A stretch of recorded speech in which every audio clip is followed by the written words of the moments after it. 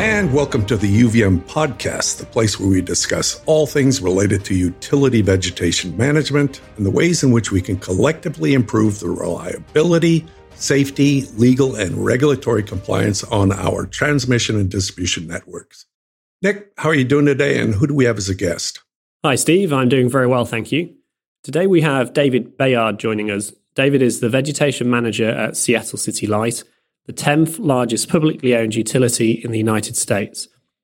Seattle City Light is located here in the Pacific Northwest and has a transmission network consisting of 625 line miles of NERC-regulated 230 kV transmission, 100 miles of 115 kV, and a distribution network consisting of 2,330 line miles over a 131 square mile service territory.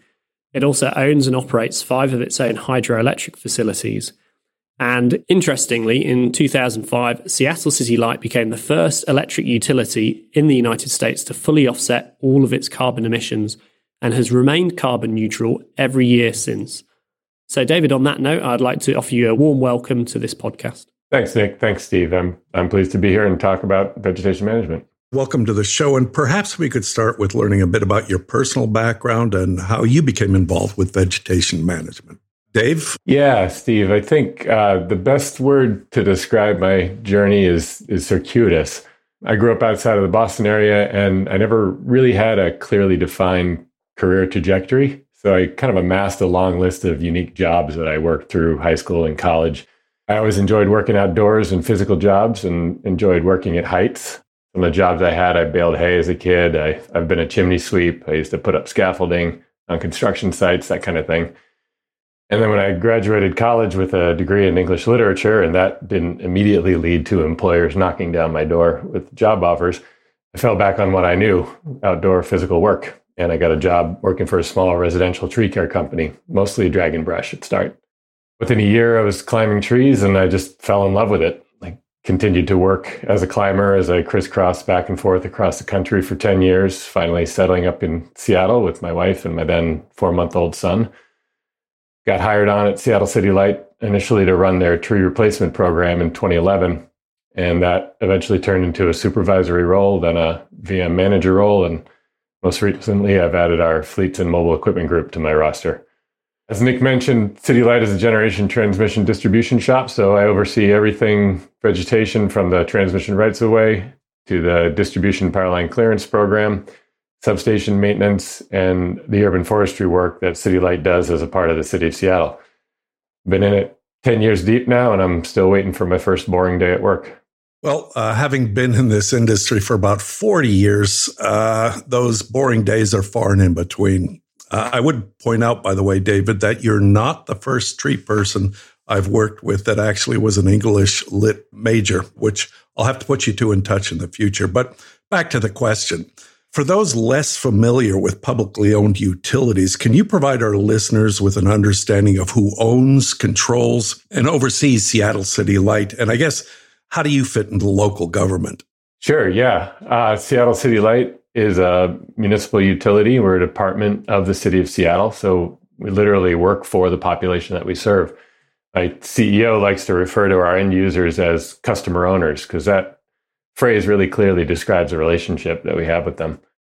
Our CEO serves at the pleasure of the mayor of Seattle. Our departmental budget and our rates are set through approval from the mayor's office and through the city council. And those are the bodies to whom we're most directly accountable. I've always been a big believer in public service and civic duty, so I've always been proud to work for a company that allows me to satisfy those roles through my day-to-day responsibilities. And, being a city department also allows a layer of diversity in my work, so I can be talking about transmission IVM 1 minute, switch to a meeting on citywide canopy cover goals the next, and then be sitting in a community group talking about our impacts of our work on traditionally underserved communities of color in the next meeting. Like I said, never a dull day at City Light.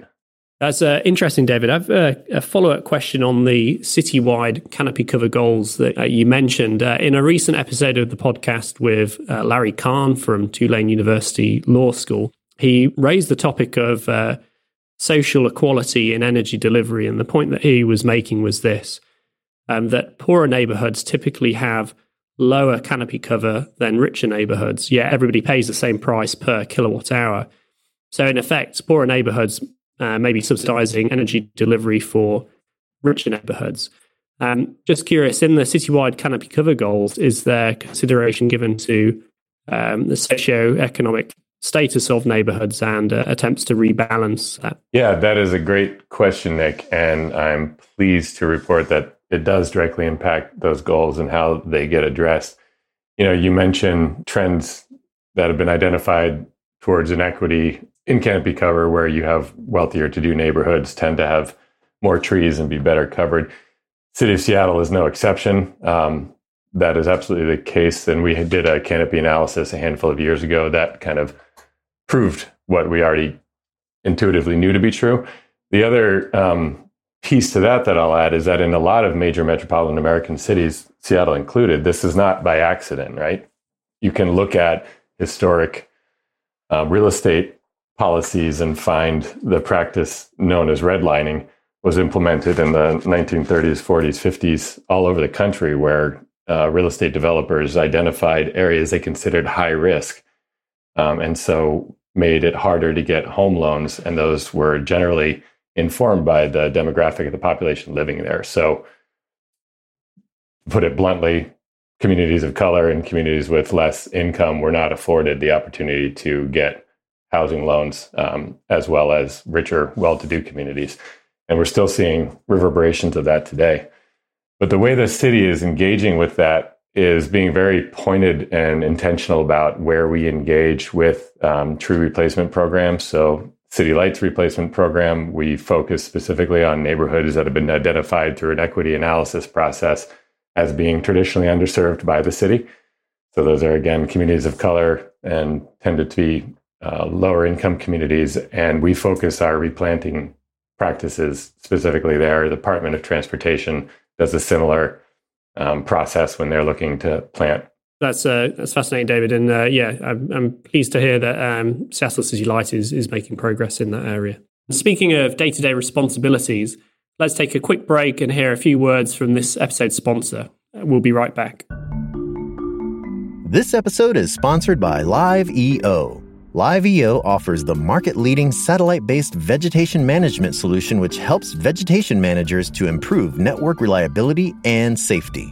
The software automatically generates grid-wide vegetation overviews from up-to-date satellite imagery and provides insights about tree location, height, species, and vitality.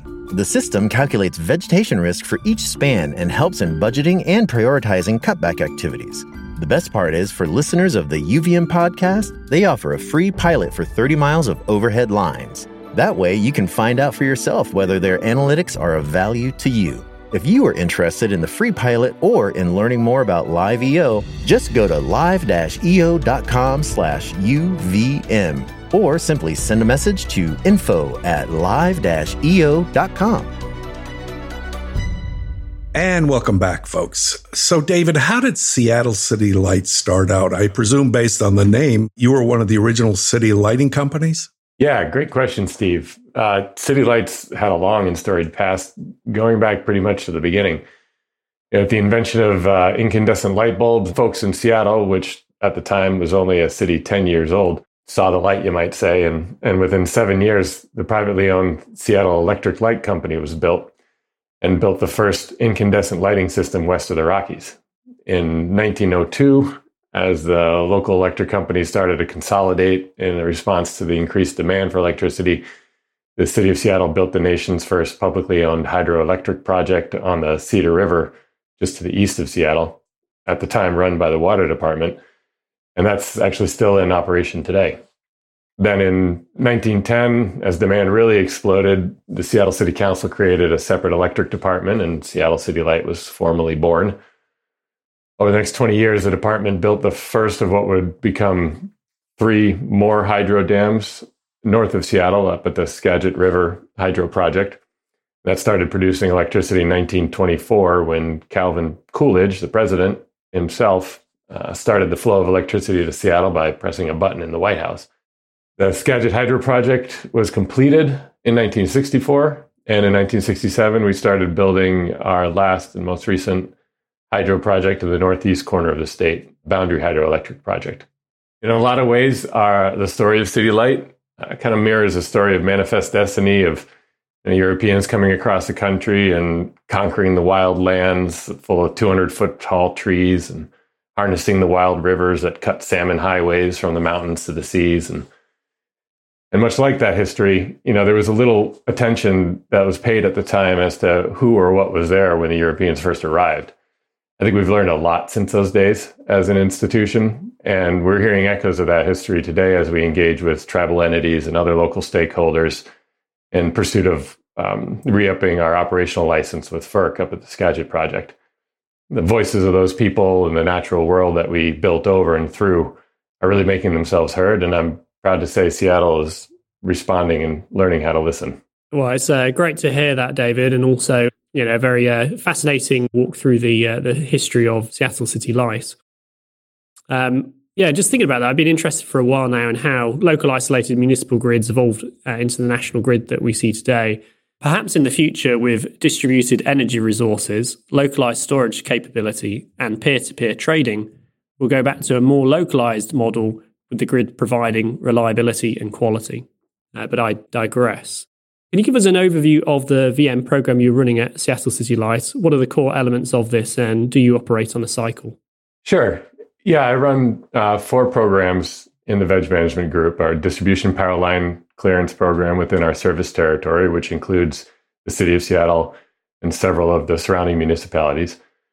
The transmission right-of-way maintenance program, which covers our 115 and 230 kV system rights-of-ways from the hydro dams to the substations and in between them.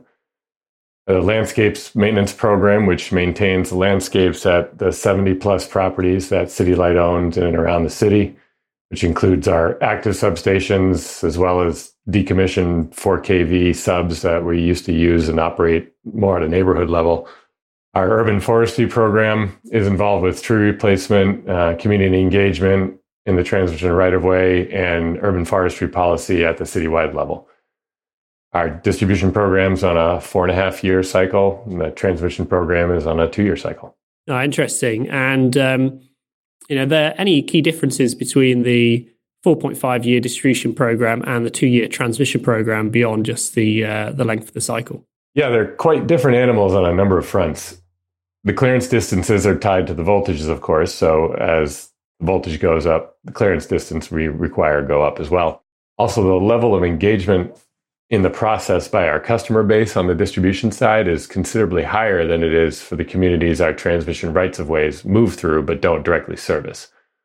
The people of Seattle generally are intelligent, vocal, and really care about their trees. So we spend a lot of time and resources educating the public, talking them through our processes, describing our employee and contractor credentials, that sort of thing. About 8 years ago, we started requiring all contracted tree crews to have at least the minimum of one International Society of Arboriculture certified arborist on the crew at all times to make sure there was someone who could speak to basic customer concerns and questions, as well as to ensure the quality of the work and to make sure that it met the industry's best practices. The tree populations are pretty different between the programs as well, with the transmission rights-of-ways dominated by a handful of mostly native species, Doug firs, big leaf maples, red alders, western hemlock, that kind of thing. And the distribution network is in a major metropolitan city with a very diverse urban forest. There's literally hundreds of species and varieties of trees planted in the transportation right-of-way, where most of our overhead lines are. And that impacts how we manage the trees, how quickly they grow back, that sort of thing. We do very little hotspot work on the transmission rights-of-way because those, by and large, are well established. But we have a dedicated crew working on cycle busters daily on the distribution side. David, does the Pacific Northwest, and specifically the moist, temperate, coniferous forest biome that you operate in, present any unique challenges to your programs? Yeah, it certainly does. It's funny, every time I go back home to Boston, I'm struck by how cute the little trees in New England are. The tallest trees we have back there, the white pines, top out at 100, 120 foot most. That's an adolescent height for some of the natives in the Pacific Northwest, like the Doug firs and our Sitka spruce. And for the giant sequoias, redwoods, and eucalyptus trees that aren't from here, but really, really like the weather. Trees that large really change the equation when we're thinking about if and or how much protection we can give the system from off right-of-way trees that fail. Along the same lines, it's not only the big trees that love the Pacific Northwest weather, it's just about every other plant, including invasive species like Himalayan blackberry, Scots broom, Japanese knotweed, and poison hemlock, which all flourish here. Honestly, you can leave a car parked for 2 weeks in the Seattle area and you'll start getting moss growing on it.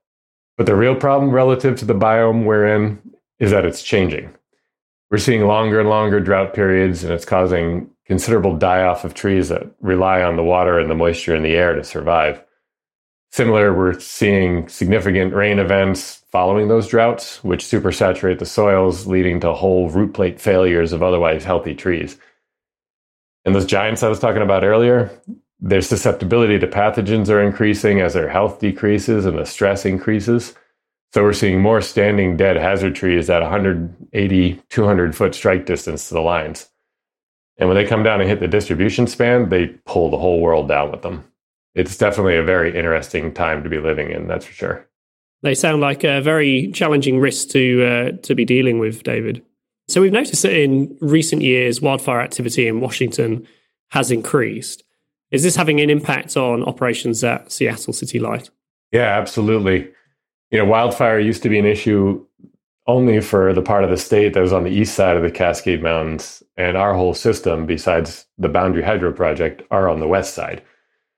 But now we're seeing wildfires on the west side like we've never seen before, and the impact of smoke in the air from wildfires in neighboring communities in Canada and California and even Idaho can shut down crews for days or even weeks because it's unhealthy to be outside and breathe. Additionally, the regulations about working in the woods, the international fire precaution levels set by the Department of Natural Resources, mean we're seeing more hoot owl days where we're restricted to how many hours we can operate and how much work we can do at a given day in forested regions. And which benchmarks do you use to track the success of the program, David? Yeah, that's an interesting question, Nick. It shouldn't be as interesting as it is, but I track success based primarily on whether or not we're accomplishing what we set out to do, what we scheduled to do on time within our budget, as well as what we're hearing from our customer owners. Presently, we're ranked number 1 by J.D. Power and Associates for business customer satisfaction for a mid-sized Western utility, number 9 for residentials. And in 2020, we were awarded a Diamond Reliability status by the American Public Power Association, which is their highest ranking.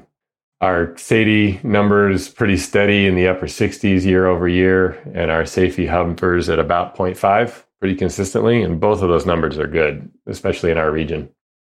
As a municipal provider, City Light isn't as on the bleeding edge of technology as some of the IOUs, which have the funding and the flexibility to be. So we're still dealing with a lot of older systems that lack the data to drive decision-making. We're making some big investments in enterprise systems right now and going through a lot of technological growing pains, but it's good to see the utility moving forward. And as most of our listeners are aware, California compels utilities to implement wildfire management plans and also to operate distribution under mandated minimum clearances. Has there been a regulatory response to the threat of wildfires in Washington state? And not yet, Nick, but they're definitely coming. So I think it was last year, the state of Oregon passed a law requiring utilities to have wildfire mitigation plans. And while Washington has not yet done that, our CEO is committed to having one in place for City Light by next spring. Obviously, that has a lot to do with vegetation management, so I get to sit on the task force that's developing that plan. Again, never a dull day in the office. We presently don't have any preventative power shutoff programs because we've been very fortunate so far, and we don't have any minimum regulated clearances other than the NERC clearances. And when those regulations do come to Washington, I would expect them to be around transmission first before we start seeing them on the distribution side. David, I got a quick question for you. Who actually does the work there? Do you have a lot of vendors working for you, or do you have any in-house people? How's the UVM work done? Yeah, it's kind of a mix, Steve. On the transmission side, we've got a couple of transmission right-of-way crews who handle both the built infrastructure maintenance as well as the vegetation management. Every now and again, we'll farm out a very specialized body of work to a contractor. But by and large, that's in-house. On the distribution side, it's entirely contract crews that do the trimming, and the notification is all done by contractors as well. The program's administered and run by in-house crews, and most of our front-end customer support work is done by City Light personnel. And then on the landscape side, pretty unusual for a lot of utilities, we actually have a team of gardeners on staff who do the interior substation maintenance, but also maintain the exteriors of the substations, many of which are really showpiece landscapes in neighborhoods that are really celebrated by those neighborhoods. So they do a fantastic job maintaining those at a very high level. David, in a prior answer, you kind of pointed out that you're probably not investing the same amount of money in technology as your IOUs near you, but are you leveraging technology to support your program in any way? And if so, how? Yeah, Steve, we are. Right now, we're kind of knee deep in the implementation of a new comprehensive work management system for my veg group that will allow us to have a more modern mobile workforce-based platform for my crews to work with. We've been dabbling with LiDAR for years and are having some great conversations about making that an enterprise-wide initiative. So that's really exciting.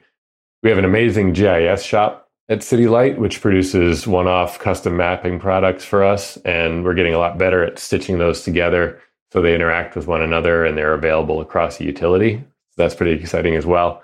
You know, like you mentioned, munis are seldom the early adopters of tech, but we're moving in the right direction. And, you know, really, we don't have much of an excuse. We're surrounded by huge tech companies. It seems like there's one on every other corner where there isn't already a Starbucks in Seattle. Oh, well, let me grab a drink of my coffee here.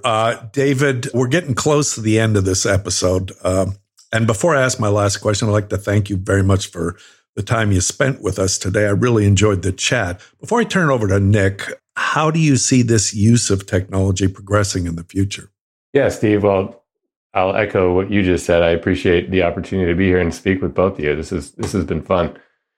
But to answer your question, you know, obviously I see the use of technology continuing to increase, continuing to get more and more unwieldy as it comes online, and then begin settling into what works when people figure out how all these things stitch together and what works for their different business needs and organizations. The other side of the coin, of course, from the technology, though, is the people that we hire to do the work and the communities that we serve and the natural environment that we do our work in. I'm really excited about some of the ways that City Light is using technology, not only for the cool space age stuff like wearable augmented reality glasses so they can see underground network infrastructure, but also to help us better engage with communities and with our customer owners to solicit their feedback, understand what their needs are, and to deepen our connection with those communities. The tech is amazing, but it's a tool, not the answer. At least not until the robots take over and we can all retire. Well, yeah, hopefully that won't be for many more years to come, David. Yeah, just end by saying thanks again, gents. And, I'll leave you with a quick note for our listeners. For those in the audience who would love to get feedback from you and would also welcome input on future guests or topics that you'd like us to cover, feel free to send us an email at podcast@utilityvegetationmanagement.com and we'll make it happen. That's it for today's episode. See you on the next one.